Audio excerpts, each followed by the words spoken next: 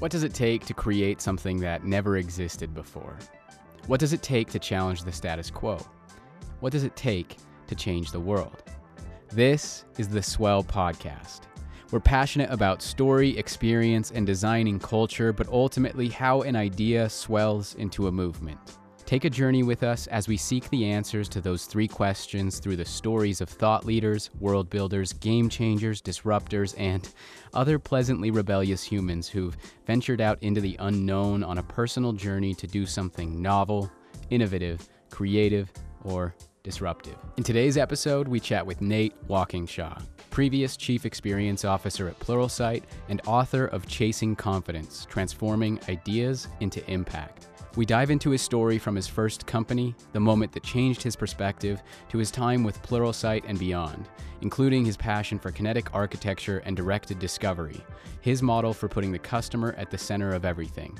And stick around because by the end, he may or may not bring out the guitar to close us out. Be sure to like and subscribe to the podcast, sign up to our newsletter at theswellpod.com, and get in on the conversation through all of the major socials at theswellpod. Our first season is made in partnership with Kiln. Kiln provides flex office space solutions for teams and individuals. Their all-inclusive set of amenities helps startups, creatives, and entrepreneurs alike get work done. Learn more about Kiln at kiln.co. Thanks for tuning in. We hope you enjoy. By the way, you did notice we got our nice hoodies on for. Oh yeah, I'm loving it. I think it's killer. Yeah. The A6 hoodies dialed. Are you a runner? I am. I run a little bit. Yeah. Yeah, of course. And nobody throws like legit A6 gear on for design purposes.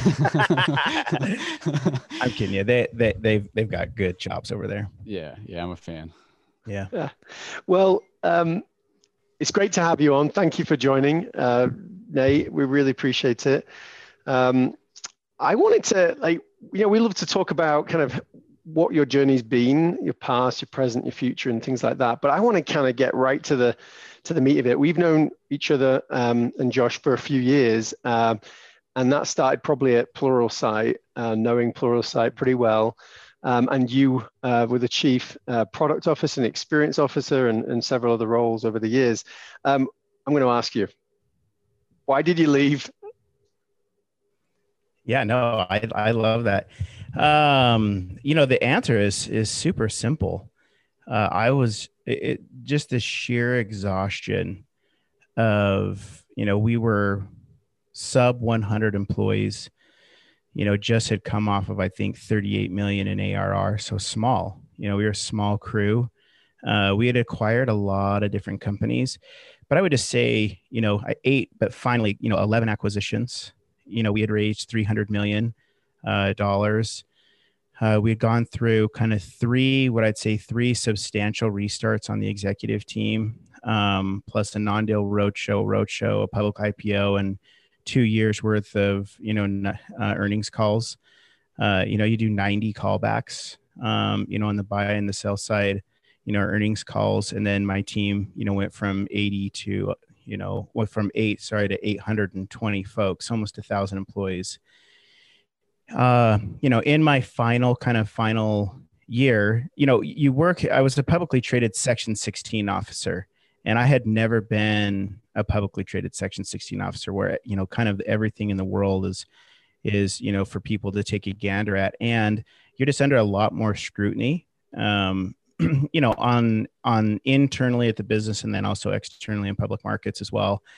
And yeah, it was just my time. I mean, that's like, there's zero bad blood. Like, I love the company still to this day. I love the team. I loved every single person that I worked with. Aaron and I are still extremely close friends.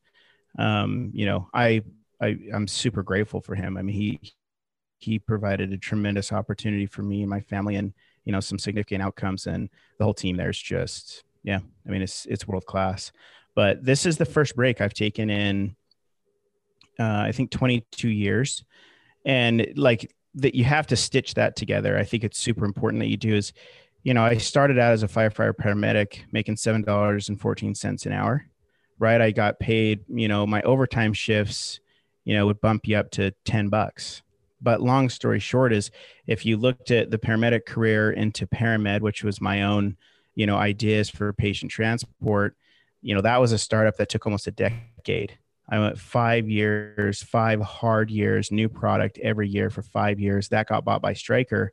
And then what happened there was I had to integrate my company into a publicly traded, 8,000 employees, 1.2 billion in annual sales, and go through their publicly traded rigor.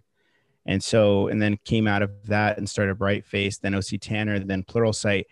It was the cumulative effect. It had nothing to do with like anything specific to Pluralsight. I just smoked, like super, super smoked. So just wanted, I knew I needed to call it, but yeah, it was time. It was time, man. I have 4 sons, so I wanted to spend a ton of time with them. I wasn't anticipating COVID. It was really like a damper because, I'm in the middle of my sabbatical, and this is a sabbatical, like a short sabbatical. This isn't like 5 years off here. It's like a year, in the holding pen and then back at it. I still have 1 or 2 more in me. But I wanted to take my kids, to Europe. I want to go see the world. I wanted to live abroad and, show, my family, do some social impact, stuff in marginalized communities around the world. And, here we are in, Sandy, Utah, confined pretty much to our house for almost a year. It's crazy. That's tough. Yeah. I think your story is super interesting though. And I sense kind of a sigh of relief, right? From huge amount of work for a sustained, intense period through all that journey. And now time with the family is super important, but you can't go anywhere. What are you doing with the family to kind of get around that, just out of interest? Yeah, I mean, I think if you guys could come here, you'd be like, oh my goodness, this guy, he really didn't take a break. All I did was shift the energy of what I did. Like this energy is aimed at my family, and then at, like physical, like kinetic projects. Those are the things that I dreamt about when I was, daydreaming at Pluralsight or any other. I dreamt of building buildings or structures or physical products again. And so, yeah, I'll show you a picture of something that I've been working on that's pretty fun. And yeah, we've been doing a ton of stuff. That's amazing. Like as funny as that is, I haven't been sitting on the couch, that's for sure. Even though there have been, I think the luxury is that I get to decide if I want to go over and take a break, or if this is, too much for the day, or, I've really, really enjoyed being able just to go ahead and take a knee and then, go do whatever I want, which has been nice. Oh, really? That's cool. Let me show you this. I'm going to share the screen. Is that okay? Yeah, absolutely. Yeah. So this is a building that I worked on here. You guys see that? Okay. I can. Yeah. So I'm not done with it yet, but there's a lot of things in the product world, the product nerdery of me, but flat work, I've never done flat work, walls, all the bend and weld, the aluminum, and then, all these are reclaimed timbers from the Ashland National Forest from beetle kill. So literally this whole entire structure, I designed in chief architect, and then built a full set of working prints, and then built this, with me and my son, Sarah, and then a couple of really close friends. And yeah, I mean, I've done a couple of these things. I've done a pickleball court, a pergola, this right here will be, I don't know what it'll be yet. I'm just like, it's more about trying to get the committed to exactness around just learning how to, pour flat work or concrete. But yeah. Did you say awesome. You don't know what that's going to be? Yeah, I don't know really what it's going to be. I mean, it could be like a gym or a studio or, a wood shop or a metal shop. Dimensionally, the idea was to make it a kind of a hybrid building. Like, we go through a lot of seasons in our family where we like to try a lot of stuff on, and then we kind of put our tools down and then try and build, another dimension of our skill set. So I think that, using tactility, using your hands a ton, builds a totally different, area in your brain than just doing the same mundane things that you do every single day. Like moving from the desk, of working on software for 6 years, where I'm almost sure I got carpal tunnel in this hand, which is ridiculous to even say. Trying to move into, hardware, it's like a game changer. And it was really nice. I did that, 10 and a half years ago when I was a paramed, but, to really get back into it again has just been really fulfilling. It's super, bubblegum for the mind. Yeah, I'm impressed that you can build this thing without knowing what it will be, though. Like there's something to that, right? Like, yeah, I mean, of course I'm familiar, and we're going to get into this directed discovery. Like, I understand that, but from my perspective, like, so I have an unfinished basement. I don't know what to do because I don't know what it will be, and it's a huge block. It's a huge block in my mind. Yeah. And it's interesting to see, I like, that's gotta just be from your experience and your mindset to be able to go out and experiment and build this thing again with no idea of what it will be. But yeah, I mean, to see it manifest in that picture, yeah, that's cool. Yeah, it's super fun. Yeah, that's great. You learn to roll with it. Yeah, and that's awesome. and that just I think mentioned that's within an orchard, right? Or at least an orchard very close by that you also manage. That's exactly right. Yeah. Our tree farm, like the tree farm, is on that same patch of land. That's great. We're going to probably get into maybe revisit that of where, you're kind of going into the unknown. You're just going with your gut feel or your passions. You're just trying new things, whether or not that connects to your future initiatives or things that problems you might want to solve. We'd love to get into that maybe to later on in the conversation. But I wanted to kind of just go back to the where it began. So you have this great book that we've read, Chasing Confidence, and we'd love you to tell you a little bit about that pivotal moment of where things changed for you and what you learned. Yeah, I think, as kind of maybe the bigger theme is like, as we're raised, we have all these different experiences that define ultimately, who we are as human beings. Like the very words that are coming out of my mouth, the person that's sitting in this chair is just a culmination of all of these different interactions and experiences that I've had.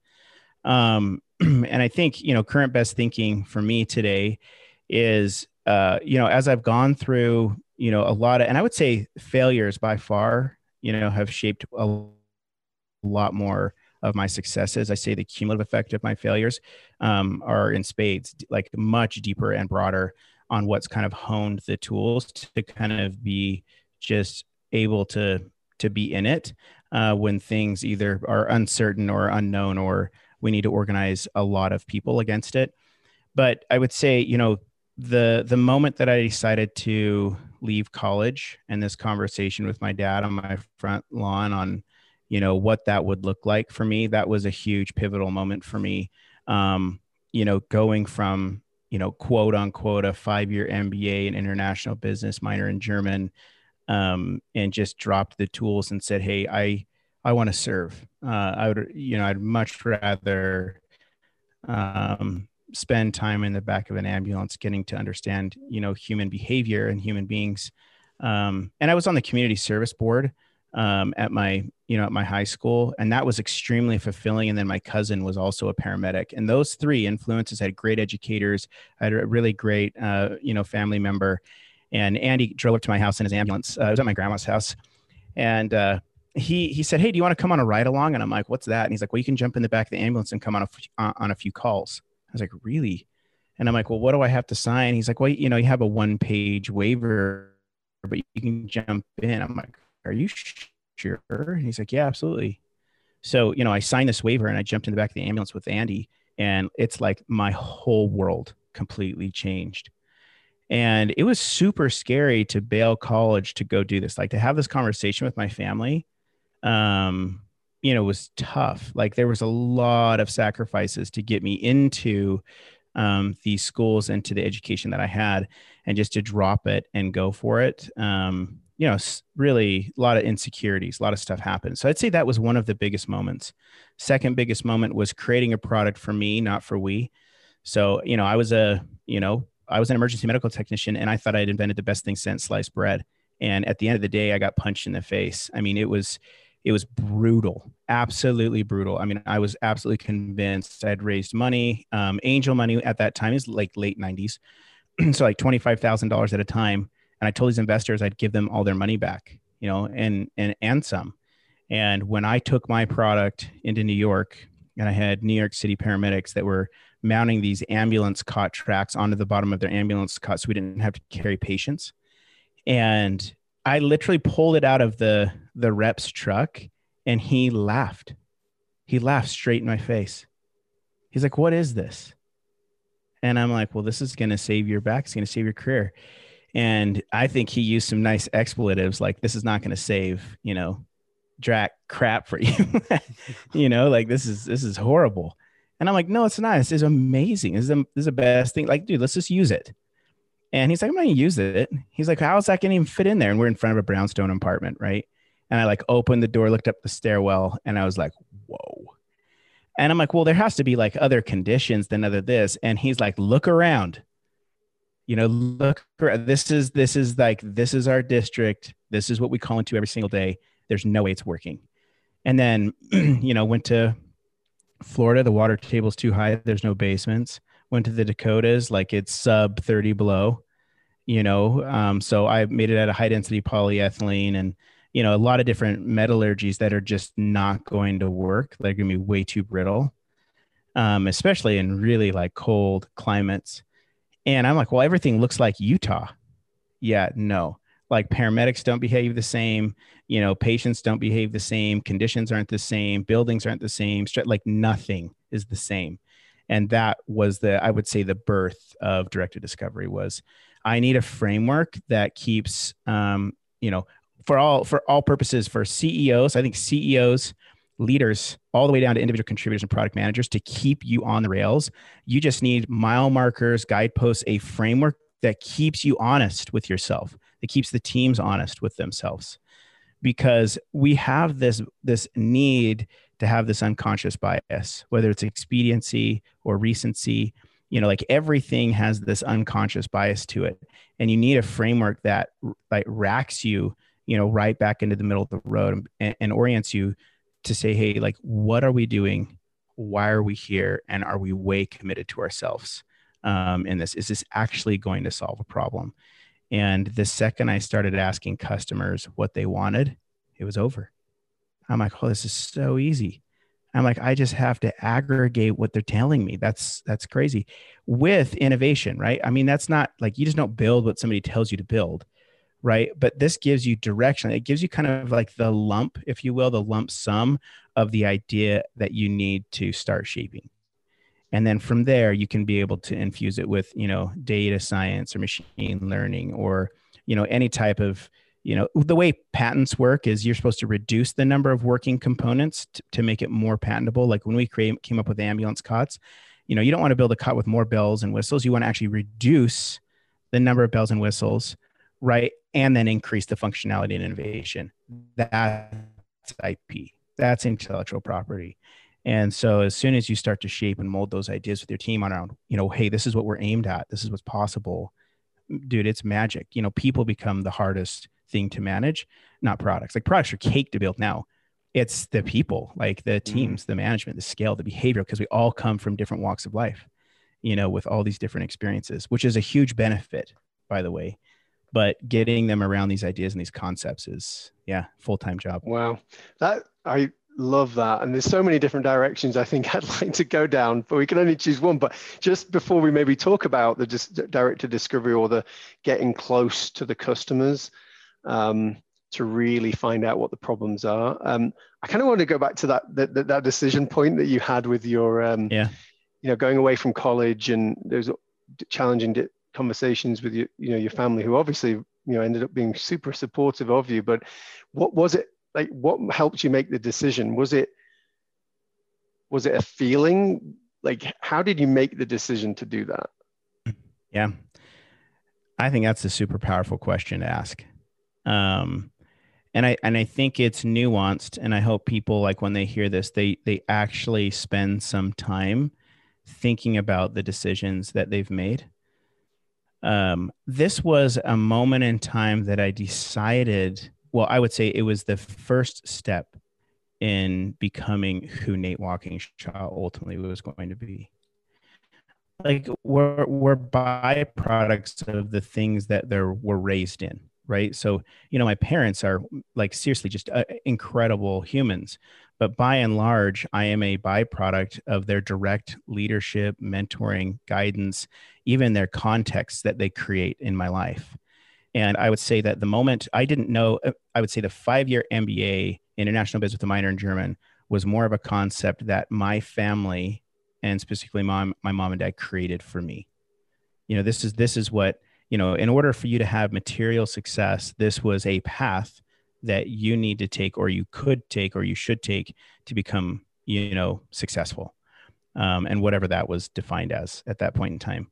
And this was I'd say the tipping point to say, I'm not sure if that outcome of success works for who I want to become. I'm not sure if that's going to align to, my current core values.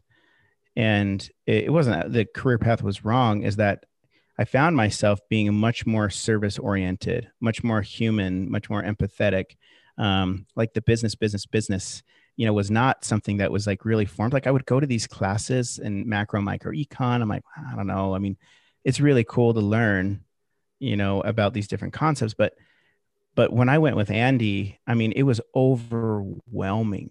Like the amount of empathy, the amount of emotion, the amount of connection. But I would tell you the possibility to learn how to save a human life was extremely valuable.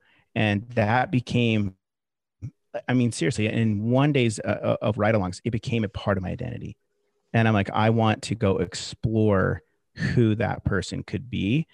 And every single time I pulled on the thread of that, I understood more about who I am, how I was built, and how to kind of pay myself first so I could be a better person, for relationships around me and for people around me. And, people in the back of the ambulance, my partners, I mean, they probably taught me the most. I mean, I still have patients in my head that, taught me massive concepts that I could have never learned on my own. There's no way. Wow. What's so fascinating about this is like hearing you talk about these specific moments, like it makes sense for you as what was a chief experience officer. I think like it seems like you understand the importance of these moments, like in a way that I'm not sure a lot of people do, but maybe in the moment, but definitely reflectively. Right. And I think what's so interesting about this is I think that, I guess it's more of a question, but do you look at as an experience through life, do you look at like, I'm very open to as many experiences as I can get, so I can continue to collect and curate myself and combine different things with other things? Like, are you really open to experience? Is that part of what makes Nate Nate? Yeah, 100%. I think that is probably like the next pivot that I go into in my life. I mean, I was started in medical devices, then, hardware, and then in software. I can tell you this next step will be nowhere near the other two locations that I was in, most likely. Like that, I think that there's a whole nother world that needs to probably for my creative, I guess, state. Like there's a whole nother world I'd want to step into to start pulling on different threads. And I would like, Josh, I would use it like guitar. Like I would say guitar in my younger years. I mean, I was good at like 4 chords and a song or two, and I'd write a song and then I replay like these 3 or 6 songs that I'd know. I don't know what it is, but I can pick a guitar up now and I'm like into different creative spaces, like chording that I could never put together. Like I had like a cognitive block for some reason, but I do believe that the development of this skill set has allowed me to create new sounds on a guitar that I will sometimes look at my fingers. I'm like, where is this coming from? Like, how is this happening? This is so cool that I'm in these areas of this songwriting that I've never been in before. And I would say life for me is a lot like that. I really love headwinds. I like challenge, but I like doing it with people, and a lot of it, people don't see their own potential. Like growing people is exciting. Like to watch somebody take on something that they never thought they could do and then they master it and you just sit back in your chair and like, look at you go. Like, that's awesome. Yeah. I know we want to get into directed discovery, but I want to talk about something because I think it relates to what you just said. That's in your book, Chasing Confidence, and there's a comparison, like in my mind, between pace. You talk about the tortoise and you talk about the hare, right? And there, of course, is this preconceived notion that working in a certain way, meaning really, really fast, is the way to go. But I love the way that you break down directed discovery. But I don't necessarily want to dive into that right now. I'm interested to know, I think, as you look at experiences through life, like those moments when you're identifying new chords, your fingers are being put into play new music. Like, how do you look at pace then through the experience of not just, work, but, which is, I think, in directed discovery, but your pace through all of these different opportunities, all of these different jobs. And when you look at the moment that you're in right now, like, I think you've channeled your energy into a new area, but the pace may feel a little bit different. And I think that allows, from a creative standpoint. Yeah, I think it's actually pretty incredible that you and Spence can break apart a question for an audience to listen to, because again, like these are like really subtle, super important nuances that I think are great for mental fitness, like for good mental health and fitness, especially right now.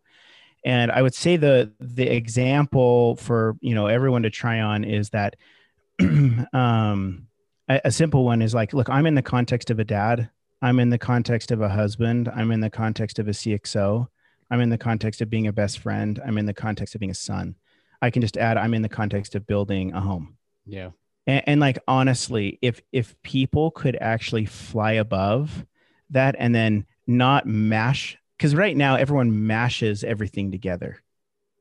And then what happens is when they wake up in the day, it is just squished and it's overwhelming. It creates a ton of stress. The most precious gift we have in this world is time. Like, we all have the same amount of it, by the way. Like, we all have the same 24 hours. And so, like, really what we need to be fantastic at is when we wake up in the morning, even, some people are planners. They got to plan 3 months out. And that never works for me, because that's not the way life works. Like, life doesn't, you don't wake up and then execute the plan. It's more about your ability to navigate the context you have to be throughout the day. That's like probably the most important thing I think that you could probably, wrap your head around is, hey, my son comes in, how present am I going to be for Ryder? Like, am I going to be on my phone on this podcast? Am I going to put everything down, look him in the eyes, and be like, hey, buddy, what's up? And then he wants to tell me something that's really important to him. And I have to pick my head back up, move out of that context as a father, and then come on and do a podcast. I want to be very present for this podcast. I want 110% of my effort to be dedicated to the communication, the style, the audience that could potentially listen and gain something from this. I want this to be impactful to you too. I want to perform. I want to be the very best engaged person I can. And then, I'm going to have to go and put a roof on that structure I just showed you today. And so I'm going to put my coveralls on and get my tools on, and then I'm going to be committed to exactness in the roof today. And so, look, I want a 2-foot overhang on either side. Like, I've already thought through, okay, what hangers, what joists I need, what 3/4 inch ply CDX I need to lay down. Like, I've thought through, okay, here's the bill of materials. And then I need to just pace myself slowly through making sure I build this roof. And I think, Josh, that's been the key for me, is that whenever I've mushed it together, sped through it, or I've not gone quick enough, I've missed a train stop. And a train stop's been a big opportunity. And I'm like, oof, brutal. Like, I got in my own way. I wrote my own story. And I completely blew a wonderful missed opportunity. Like, dude, I think it's an awesome question.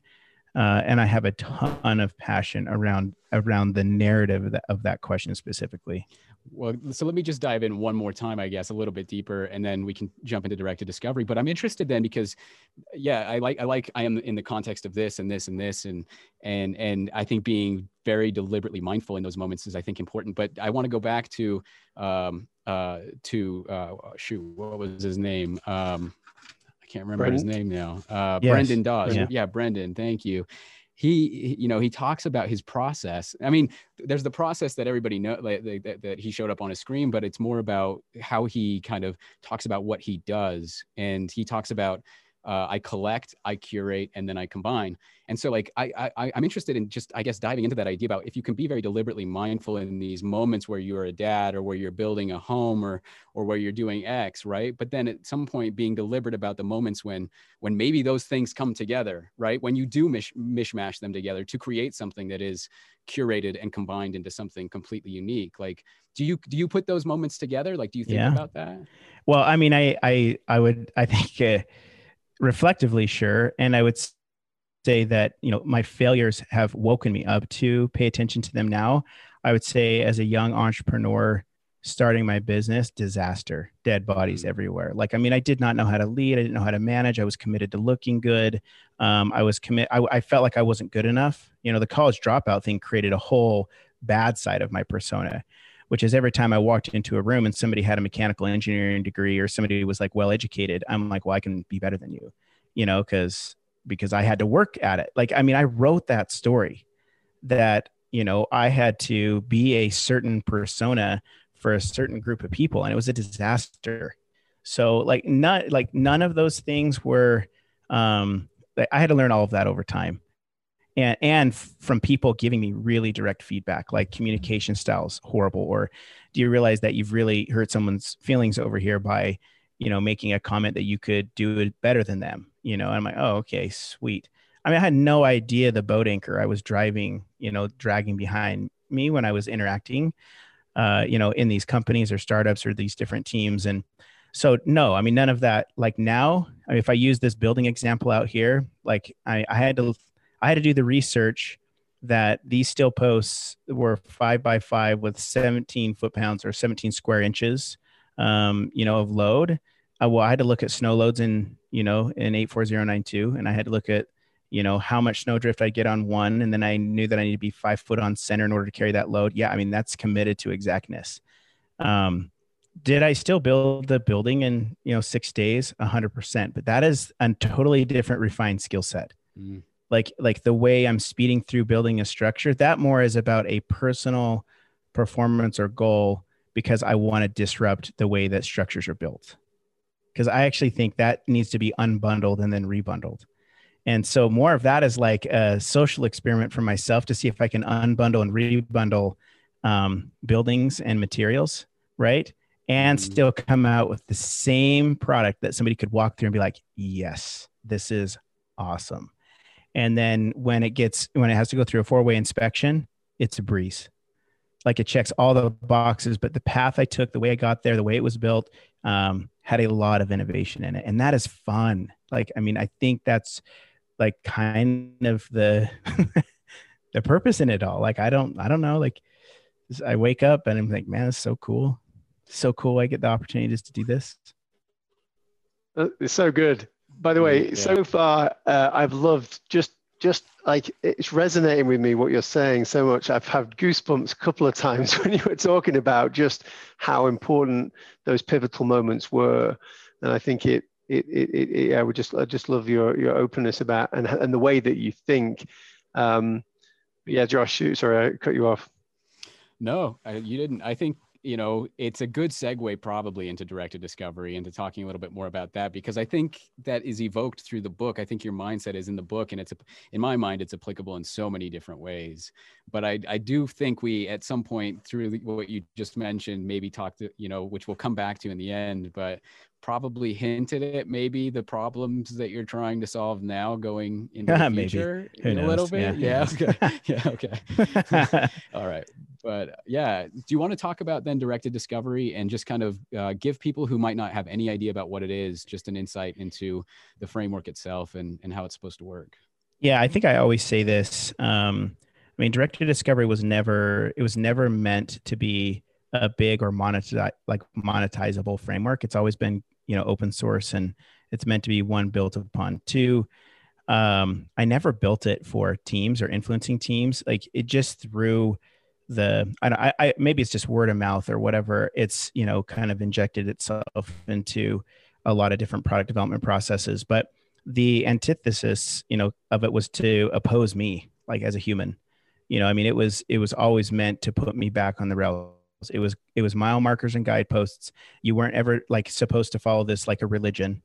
We laugh about agile, the framework that was built, but I mean, that is a framework that was put on people and then was turned into a very rigorous process. And I can tell you, that community that built that framework had never thought or never wanted it to become that. They were trying to shift so many different concepts and ideas away from this manufactured, perspective. And mine is more, I would say, as I've gotten older and I've thought about like, what is the job or what is this thing really doing? And really what it's doing is it's trying to harness concepts around human behavior, like human patterns. Like, what do we normally do if we go solve a problem? We have a lot of unconscious bias, a lot of ego. We're ran by a lot of things by the way that we're raised. Like you have to move outside yourself to a group of teams, but most importantly, like you have to change an entire company culture for product development. Like I have to get thousands of people to believe. Now, what's crazy to think about there is like, that is such a small idea. Like if Pluralsight's 2,000 employees, but Pluralsight sells its product to millions of learners. I mean, 18,000 business customers. So, from the very point of origin all the way through messaging, marketing, utilization, everything that you do to build a product and get it in the market and have it adopted, I feel like you have to have this this perspective or this approach, which is, the customer breaks the tie. At the end of the day, the customer sits in everything that we do. And the team is given the opportunity or gifted the opportunity to try and amalgamate and change and shape that idea into a product. And then the gift is customer relation. Like, when you see somebody grab your product and use it and you see this smile and they're like, oh, no way, man, that is so good. I mean, the products that you have picked up in your hand or you've seen and you've just kind of leaned back in your chair like, oh, fun. And, I think, teams, they work. I think teams should work for that. It's not revenue. It's not billings. Like all those things are byproducts. It's not corporate KPIs. It is customer elation and satisfaction. And then a KPI, likelihood to buy, length of stay, net promoter score is the best way to orally communicate it to this audience, for, aggregated qualitative feedback, not a numeric score, right, is the best way. But, is this customer evangelizing this beautiful thing that the team's built? And then will they pay money for it? And do they feel like it's a fair price for what they paid? And then will they continue to buy it over and over? Like, it's so simple. I see companies just take this idea of metrics and really complicate it. It's 3 metrics. It's how much did people pay? Would they be willing to rebuy or pay for that again with the same dollar amount? And did you absolutely knock their socks off when they used it? And if you continue to keep doing that as a team, like what else is there? Like that, like sales and numbers aren't hard. Like that's cake. You can go kill that. But if you don't give them that magic every time, it's tough. Yeah, we talked about this earlier, didn't we, Josh? Just around how important it is to get close to the customer and how impressed I was, and several people have been around how you used to do that with director discovery. Hundreds. We observed those interviews that you do each week and watch the skills. And I think I'm interested to know some of the challenges that for companies to get there. In a smaller company, you have less layers, right? You can have that relationship maybe with the customer. I'm interested to know some of those challenges that you faced and what some of the skills are as well to really, understand and empathize with the customers. Yeah, I mean, I'll get pretty specific. I mean, this is like really, you and I could spend all day on this topic on how to navigate, big institutions. I always call it the Martha Stewart magic. Martha Stewart can bake you one of the best damn chocolate chip cookies you've ever eaten. And she also can fly up and run $1 billion company, and she can manage up, out, and down that business exceptionally well. I mean, she's doing commercials with Snoop Dogg right now. I mean, like if you like look at the skill set seriously on how she can span, but when she gets into a kitchen, she's a practitioner. So an individual contributor can sit next to her and she can actually still teach a day-to-day use individual contributor how to make these little nuances to make the best cookie you've ever had. And I think that is one of the specials. I think you have hard and soft skills, but the soft skills of a human being that needs to manage a large, big organization through cultural change is that you have to bring an IC, an individual contributor's context to a board. And then you actually have to be able to take that concept and connect it to their customers. And then you have to bring that back through the CFO, the CEO, like all of the people that sit around that table. You have to be able to, hey, I'm talking to the CFO. What does the CFO matter? Like what does he care about right now? And if you can navigate your ability to kind of interject into each one of those domains and be able to interplay, it's a tremendous amount of work. That's why it's not often seen that much, is because essentially what you're doing is a human researcher, and then you're understanding all the nuances of a company and then the nuances of the roles that we have to take. And then you have to be an amazing storyteller. You have to tell the story of the customer, tell the story of the team, tell the story of the board and the CEO, and you have to get everyone in the boat rowing the same direction. And larger the organization, the longer that it takes. Once you get people rowing that direction, it's over. Like if I could get, I'll say a large financial institution, looking at, or I'll use insurance as a good example. If you get large insurance institutions to look at what Lemonade has done, to the insurance industry, which is I'm insured in under 90 seconds. Like all the red tape that created big insurance companies, that's within 90 minutes. Okay, like they anchored their whole company around what I care about as a customer. Like, can I get insured? And if something happens to me, will you give me my money? And it's because those other large companies can't get you a check. Like you always wonder, like, man, if I get in a wreck, well, am I going to get like deducted, or like what copay? Like, what are all these hurdles I'm going to have to go through to get my cash? And Lemonade's just like, nope. Like, let's just do everything we possibly can. Let's organize humans, technology, mission, vision, strategy all the way through.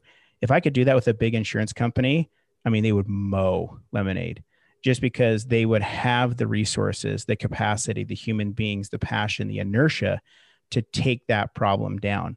But it would require me 2 years of effort probably to get everyone on that same sheet of same sheet of music. And then, we could go make a massive.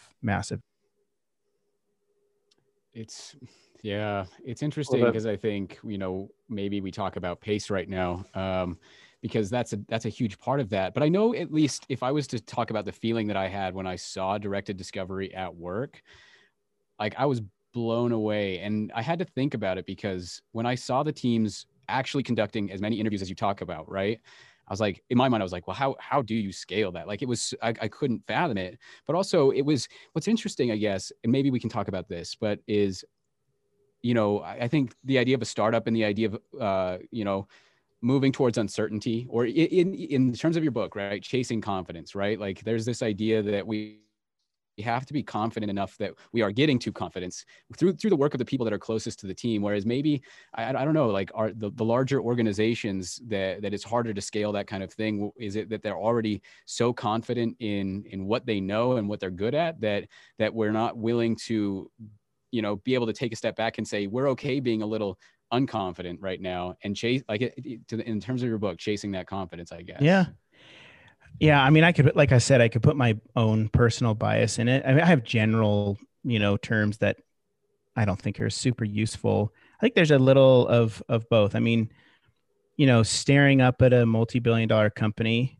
a multi-billion-dollar company has a lot of options. Like they've worked hard to have all those options.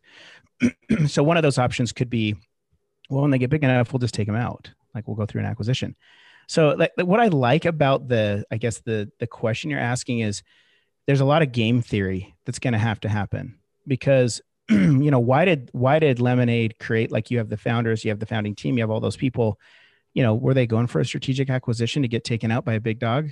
I mean, that might've been the motivation, or is it like, no, they're committed to morals, ethics, and values of like wanting to disrupt a market and industry that's been so lazy that even if they got a massive $1 billion offer, it's like, we're committed to take them down.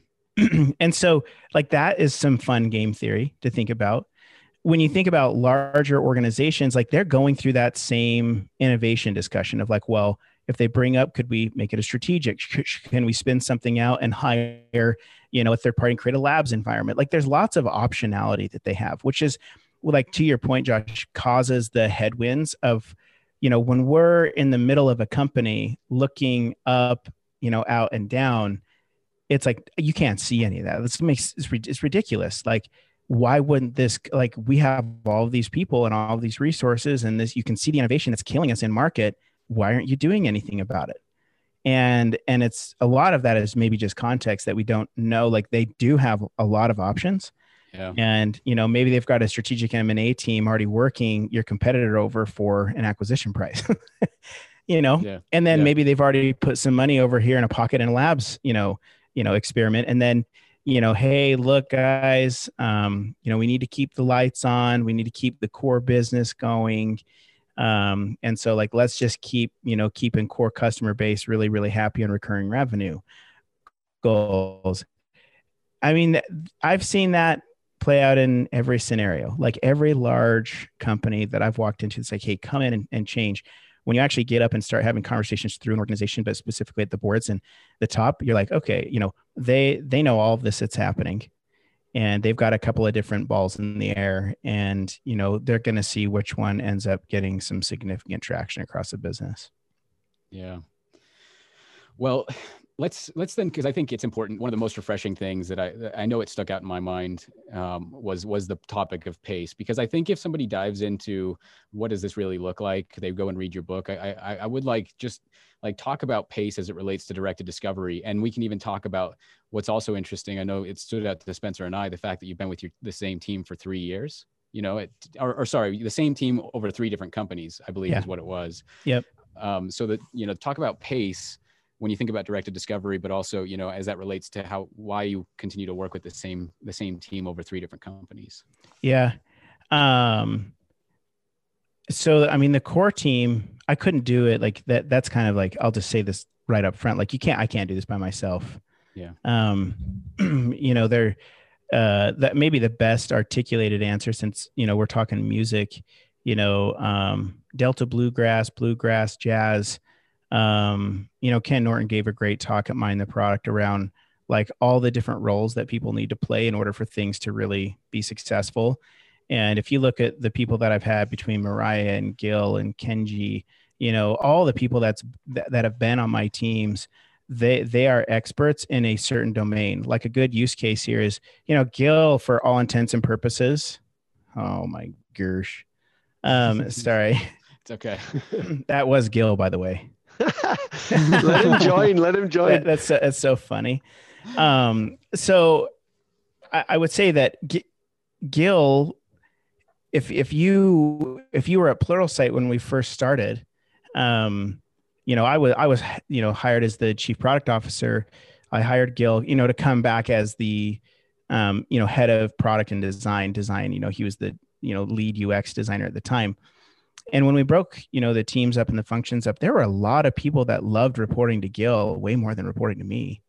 And it's just because of his communication style and how humble he is, and, the way he designs and the way he thinks and the way he approaches problems. And I think as a leader, like if you are committed to looking good and, you have your own stuff that's going on and you want to try and surround a team, you're trying to hold dominion over that team because you want to be the person.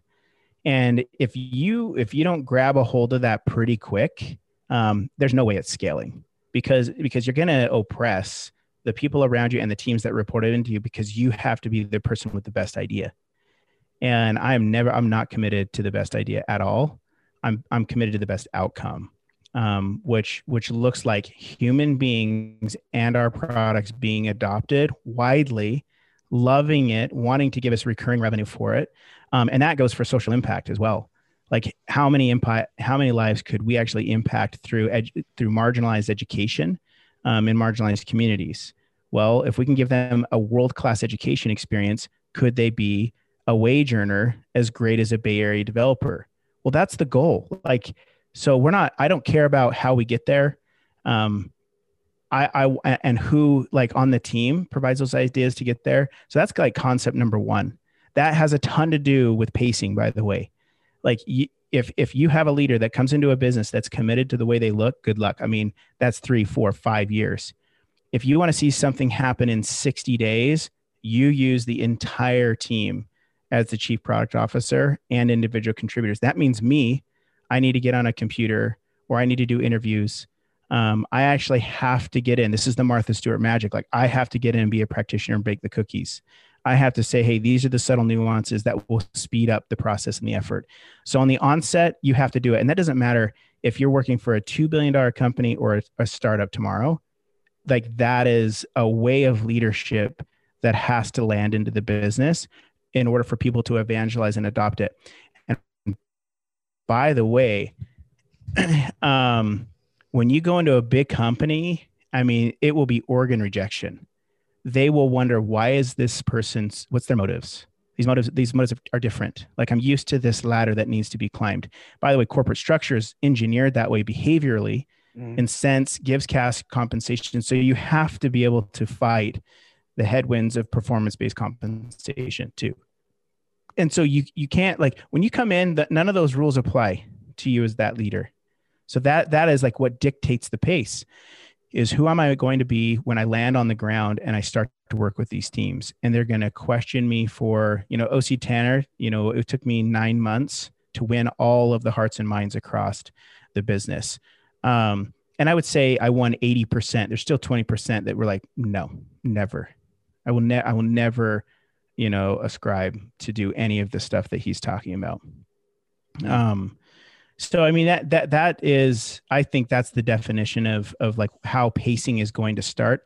I'd say the second most important piece there is I talk about KT velocity in the book, Knowledge Transfer Velocity, which is, depending on how big or small the company is, when you're 30 or 40 people, we transfer knowledge amongst us like so fast and we have tools. But when you're 8,000 people or 3,000 or 5,000 people, getting everyone to know the same thing.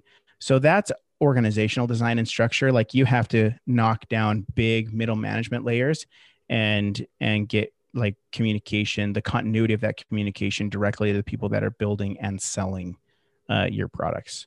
Does that make sense? Yeah. Yeah, it does. Yeah, I love that.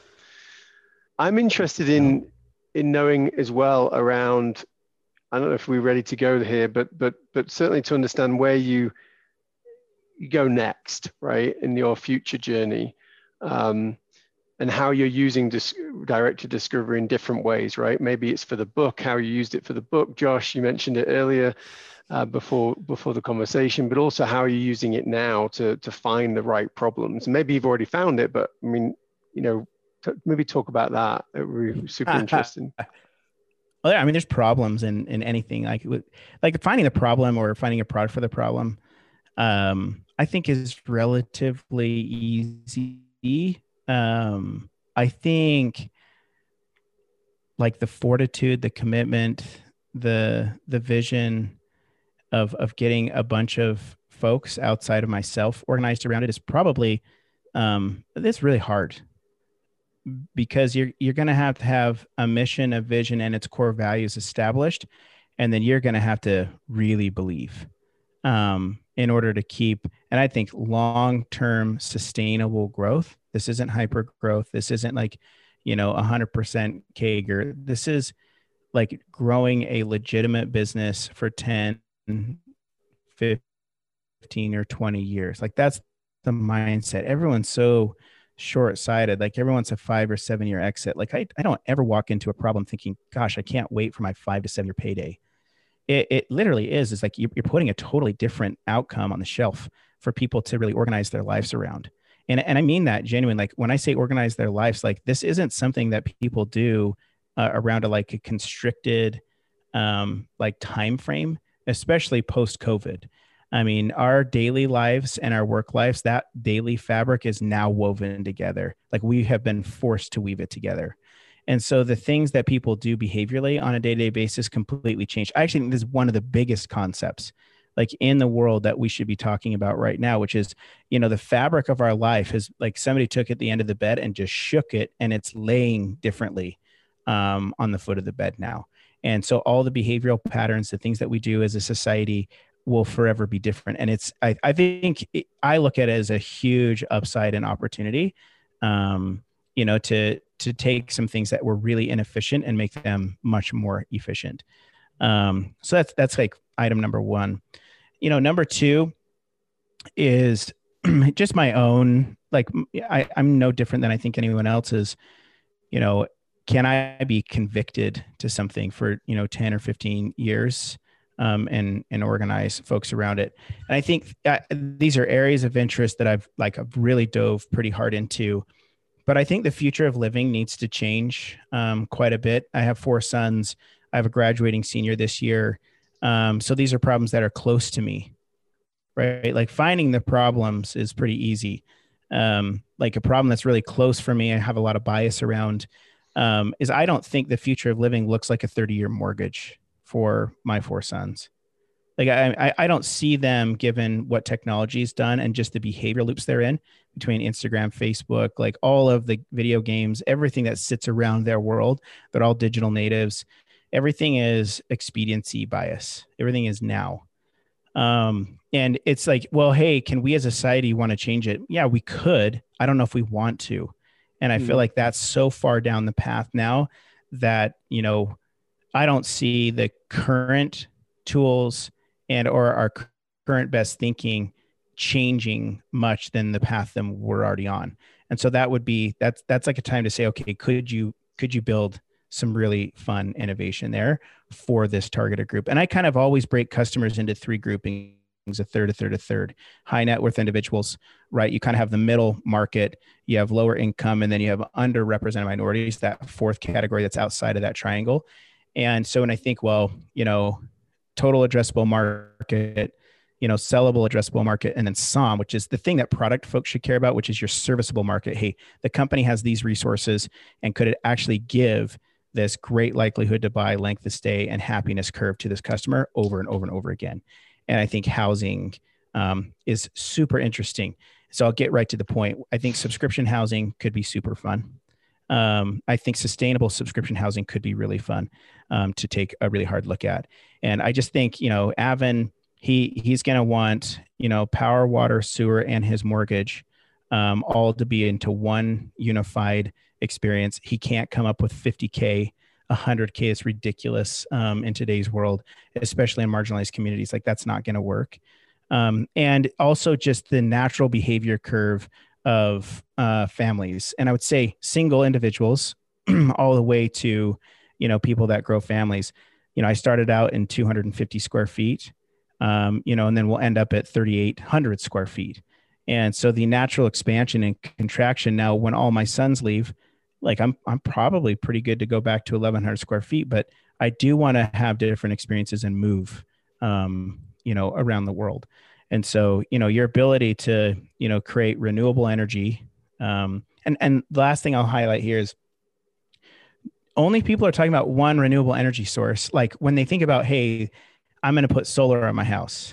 It's like, man, there's a lot of other renewable options. There's wind turbines, there's hydro turbines, there's solar, right? There are already existing things that Mother Nature has provided to us that are a kit of parts that are super simple to harness, that already create sustainability.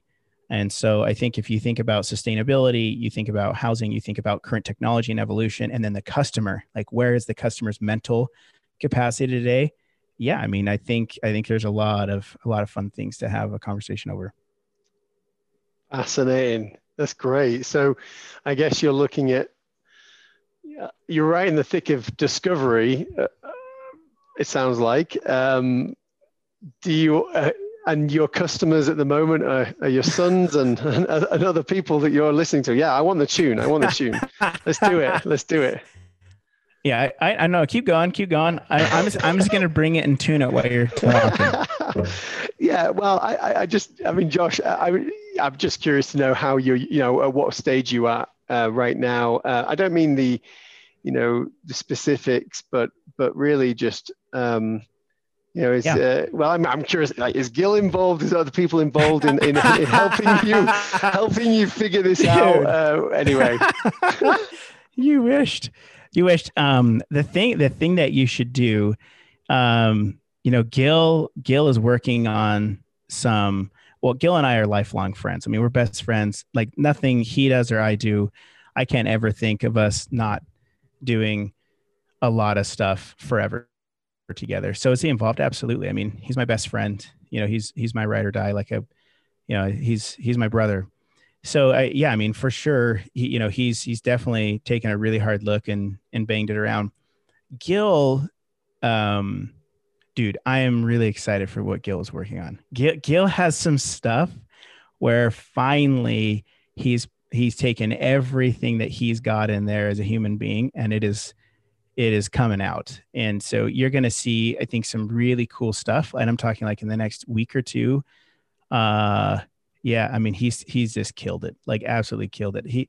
He's got some cool creative genius stuff. You'll be able to buy it too. Like, I mean, this is his works of art, if you will. Brilliant. And yeah, I think it's going to be amazing. Like, That's it's amazing. So cool. We'll have to have him. It sounds like we need him on the That's the what podcast. I was about to say. I'd put Gil on this thing. Absolutely. I'd put Gil on this thing tomorrow. Let me just make sure I'm all square. Yeah. You guys can edit this part. So absolutely. But I don't want it like sounding all, poopy. So a cool little thing. I'm a big Martin guitar fan, but this guitar is a pre-war Gibson, and it's a J30, and it is like, I don't know. It's just kind of, as ridiculous as it sounds, has turned into one of my favorite, if not the favorite guitar. Okay. All right. No Do you need an intro? No. I'm just gonna rip it, dude. I'm gonna try and rip it. If I blow it, then oh well. Let's go. We're excited. Outro music. Okay, cool. For those that are only listening, Nate picked up his guitar and he's about to play us a jam. So, but anyway, yeah, go for it.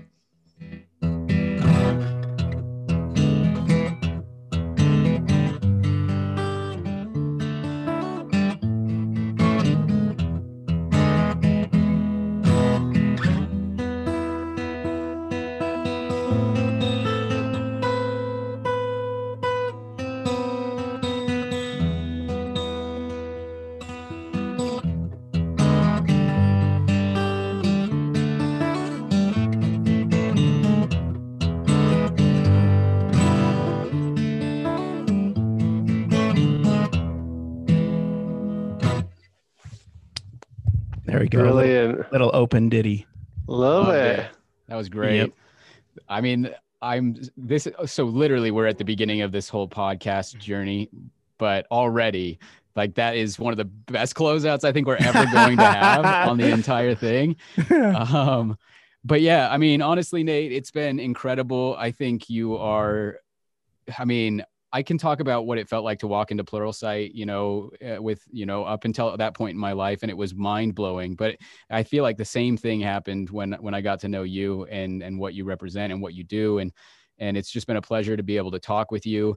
I mean, to understand how you're mindful in certain moments and reflective in certain moments, but you're free enough to act on those moments. But then at the same time, you're thinking, how can I be committed to something long enough for 10 to 15 years? There's an interesting push and pull relationship there. And I think that's fascinating. And I would encourage everybody who doesn't know Nate to follow him where?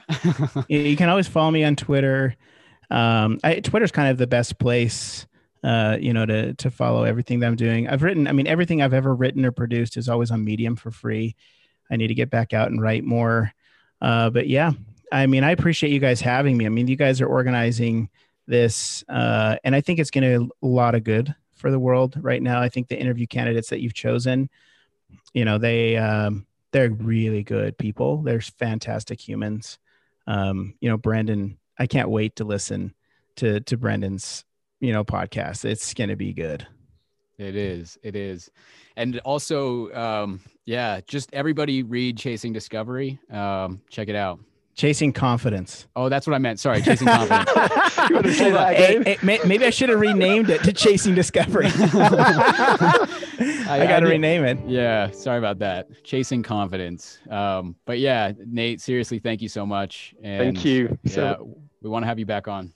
Yeah, absolutely. Want to see that structure finished and find out what's the next for you. Yeah, man. Thanks, Nate. Have a fantastic day. Thanks, guys. Have a great day. Thanks for hanging out with us. We hope you enjoyed today's episode of the Swell Podcast. Be sure to like and subscribe to the podcast, sign up to our newsletter at theswellpod.com, and get in on the conversation through all major socials at The Swell Pod. We'll see you next time.